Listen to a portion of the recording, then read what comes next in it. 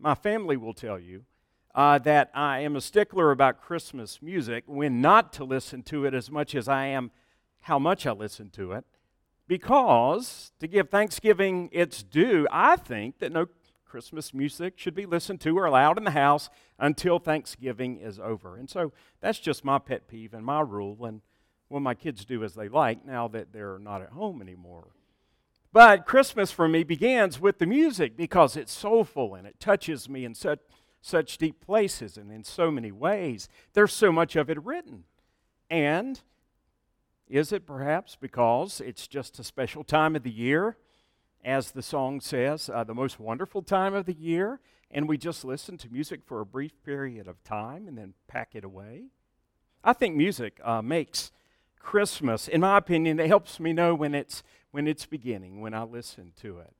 And interestingly, that Luke's gospel has in it, often hidden because we don't pay attention to them in light of the story, the narrative that Luke lays out of Jesus' birth, 4 songs that are written by 4 key players in the story, 4 different songs. And we're going to look at those over the next Sundays, coming week after week, to consider this first Christmas songs that were ever written when Luke's gospel was penned. And so today we're going to be looking at Mary, of course, to start out with. Next week we'll look at Zechariah. We'll be considering the angel's song, which is just 2 lines long. And we'll be looking at the song of Simeon. And then after Christmas, a couple of people in that story that their songs didn't make it into Luke's gospel. But the playlist for Christmas, the first playlist is recorded and here for us to celebrate and to learn from. So the scripture this morning from Luke chapter 1, beginning with verse 39, includes Mary's song. Listen, if you will. At that time, Mary got ready and she hurried to a town in the hill country of Judea, where she entered Zechariah's home and greeted Elizabeth. And when Elizabeth heard Mary's greeting, the baby leapt in her womb, and Elizabeth was filled with the Holy Spirit. In a loud voice, Elizabeth exclaimed, "Blessed are you among women, and blessed is the child you will bear. But why am I so favored that the mother of my Lord should come to me? As soon as the sound of your greeting reached my ears, the baby in my womb leapt for joy. Blessed is she who believed that the Lord would fulfill His promises to her." And then Mary said, and here comes her song, "My soul glorifies the Lord, and my spirit rejoices in God my Savior. For He has been He has been mindful of the humble state of His servant. From now on, all generations will call me blessed, for the Mighty One has done great things for me. Holy is His name. His mercy extends to those who fear Him from generation to generation. He has performed mighty deeds with His arm. He has scattered those who are proud in their innermost thoughts. He has brought down rulers from their thrones, but has lifted up the humble. He has filled the hungry with good things, but sent the rich away empty. He has helped His servant Israel, remembering to be merciful to Abraham and his descendants forever, just as He promised our ancestors." And then Luke concludes saying, Mary stayed with Elizabeth for about 3 months and then returned home. And that is today the word of God for the people of God. Thanks be to God. Well, if you'd pray with me, please.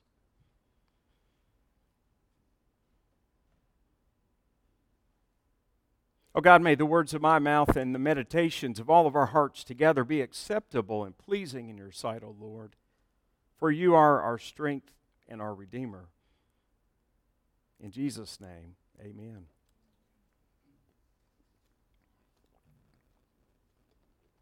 So we begin with Mary's song today. A few quick facts about this piece of Hebrew poetry that was the first Christmas song ever, and it is commonly known as, or referred to as, the Magnificat. Well, you can kind of pick up, even if you don't know Latin, what that means, right? Magnificent. It is magnificent. That's the name of the song that Mary wrote, as Luke titled it for us, because God had done an amazing thing with her. It is written in the same meter and in the same prose as ancient Hebrew poetry that we find in the Old Testament. Any canticle, which is outside of the book of Psalms, it is most closely related to or has commonalities with from the book of 1 Samuel, the Song of Hannah, as she sang a song about something great that God had done there. Mary sings this song in a great tradition of her Hebrew faith, of her Jewish faith, and it has powerful implications and great meaning for us as we listen to it and claim it as our own and sing it ourselves. It's a declarative song. It is a song of declaration, and it declares to us a few things about God.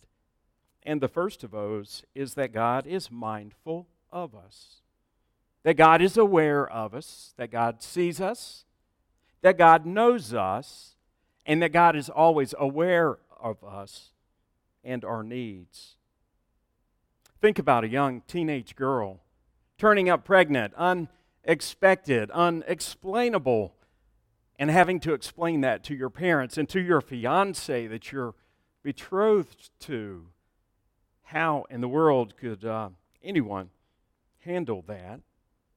Much less a young teenager who's got a lot of challenges, as teens often do anyway. And yet she breaks out in song with her relative Elizabeth, who she's gone to stay with, and she says that she glorifies in God and her spirit rejoices. Why? Because he has been mindful of the humble state of his servant. She praises first and foremost in this song that God has recognized her as lowly and off the radar as she may seem, and he has done something great with her. The angel Gabriel had come to tell her so. Wow, what an amazing story of God recognizing and using someone that seems insignificant in the eyes of the world to change the world. This song, the Magnificat, this beautiful piece of poetry put to song is one that reminds us that God is mindful of us, as lowly of a state as we may feel. I hope all of us can remember that during Advent, to think about it and to reflect upon that God is mindful of you. God is mindful of me. That God loves me and has created me a unique and beautiful being unlike anyone else in this entire vast universe. And not only that, but he has extended his hand and arms of love to us in a way that nothing else can meet our needs. No human love anyway. Recognize that God is mindful of you and that it begins at Christmas in a way that the world had never known before and has really never known in a different way since. God sent Jesus, the Word made flesh, to come and dwell among us and to show us how to live in love and to show us that we are loved because he went to the cross to die that we may experience the embrace and the grace of God. Do you hear that for yourself? Do you hear that about others too? During this season of busyness and time when we may be around people that we're spending extended amounts of time with, i.e. family or friends, that God is mindful of them as well, of every person that comes to our food pantry in need of something to eat. God is mindful of everyone in our church family, the homebound, those in nursing homes who we will go and sing Christmas carols to lift their spirits in good cheer. God is mindful of for all of those who have experienced loss or struggling with illness or depression. God is mindful of, and we should treat one another in a way worthy of that. Mary sings her song, and she says, God has been mindful of the humble estate of his servant. And for all generations forward, they will call me blessed because of it. If you want to experience a blessedness this Advent and Christmas season, stop every day and reflect upon how God is mindful of you and loves you. And be mindful of others around you and their needs.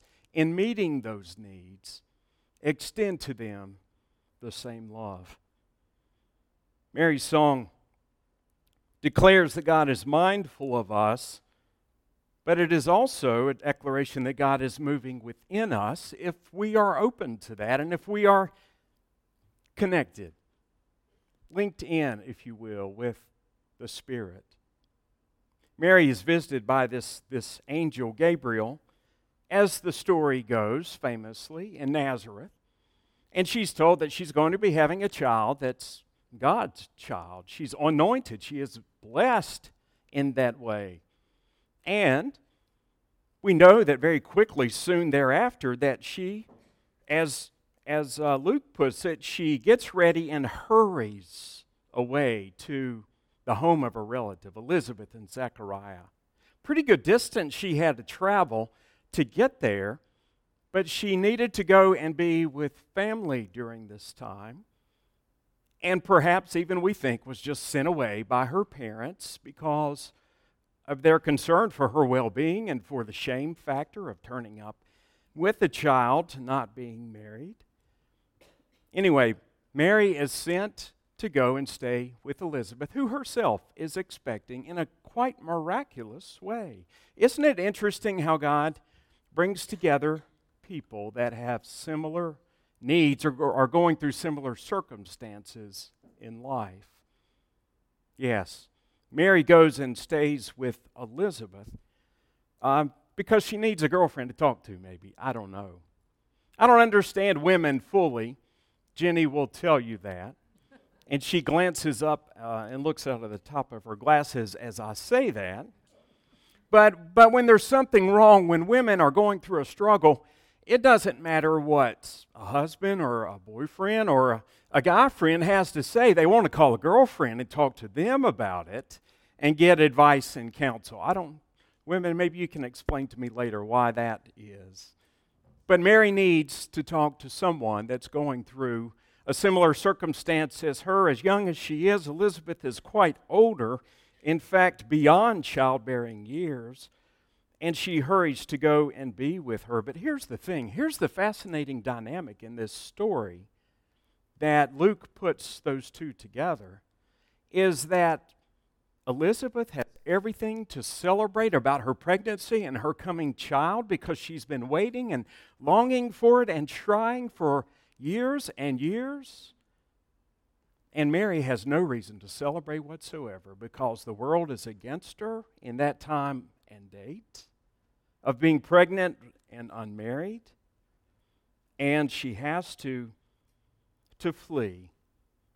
And yet it's Mary that breaks out in song when she arrives at Elizabeth's.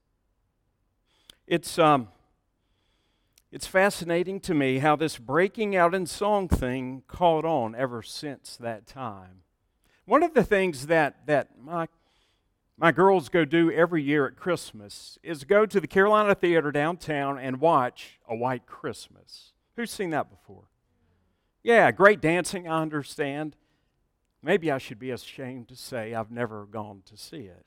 But I just don't get the concept of musicals. Do you? I don't. I mean, my whole life, I've never been just going along and suddenly just broken out in song and started singing about something I just said. Does that happen at your house or at work or at school? I just don't get it. Where does that come from? Does it come from Mary doing that? I mean, you have to be really gleeful and joyful and happy about something deep inside of your soul to stop the conversation and to start singing. It speaks, I think, loudly to what's going on inside of Mary, and that is that God has spoken to her in a very powerful way and has helped her to realize that God's hand is upon her and with her all along. You know, whatever struggle you or others might face during this holiday season, whether it's grief or job challenge or financial or whatever the case is, can you just remember that for yourself, that God is working within you if you will just wake up and focus upon it. You probably need that strength and that help to get through a difficult season. And God is there speaking to us always, His Holy Spirit, moving us, piquing our interest, making us think and feel, and following impulses to go and to care for people that are in great need. Mary's song is one of declaration that God is moving within us. And finally, it's a declaration that God is mighty over us. God is ruling over us in all of the world, and all of the universe, and all things. God is greater than all things in this life and in this world. In Luke's Gospel, and if you want to go back and read at the very beginning parts of chapter 1, where he opens it up and pens about his writing this account of Jesus' life for a rich guy named Theophilus, who wanted it written down, obviously. Luke speaks in there of the times in which Jesus was born. It was one of great turmoil for the Jewish people living in Judea, and it was one of great power and might over them in a governmental and inflicting way. It's amazing to me that God chose this particular time to send a Savior into the world through a lowly peasant, unknown little girl that the world would have never have thought would have birthed a king. Royalty comes, we think, through thrones and through heritage and through lines of people, and most often it does in worldly senses, but there's an end to all of those that are placed in authority by election or by overthrow or by death. And yet we see that in the middle of that turmoil, there is a little baby born, very quietly to a meek and yet open to God girl that changes the world and upends the social order of things, the order of the way that we look at other people, and upends the human heart altogether. Listen to what she says in her song. God has performed mighty deeds with His arm. He has scattered those that are proud in their innermost thoughts. He has brought down rulers from their thrones, and He has lifted up those that are humble. He has filled the hungry with good things, and He has sent away those that are rich empty.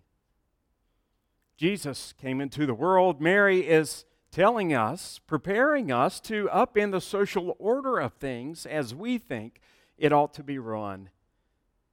There's a kingdom that reigns upon earth as we allow it to, and it is the kingdom of God that works within us and among us and between us as people. And it is a kingdom of justice and of righteousness for the lowly and the meek, for those that are downtrodden and beat upon. It is a kingdom that feeds the hungry and gives to them food even though they've not earned it or don't deserve it. It's a kingdom that will upend our hardened hearts towards others and give to us a new love that we didn't know we had. It's a kingdom that turns over our attitude when it's bad and closed off to other people. Have you ever needed a renewed or overturned attitude when you wake up sometimes in the morning? We're reminded by Mary's song that it's Jesus that brings that to us. And a kingdom that renews our perspective altogether on our purpose being here in the world and the reason that we gather together to worship. And it all comes back to the birth of the baby. This song points to the birth of the Savior coming into the world to point and refocus our attention to God. So the question for us as the Advent season progresses is, what song is in our hearts? What song are you singing every day as you prepare for His coming into your heart and into your life and into our world in a new and powerful way? You probably, like me, have your own Christmas playlist that you're listening to, and radio that you tune into to hear some of the joyous songs of the season. Even our choir on the 16th will be helping us to celebrate the songs of the season that we hold most dear. And yet there's a song that's often overlooked and quietly sung out in the world that God has in mind. And it's one that gives to us a perspective of the nature of God that can change things forever for each of us and for the world.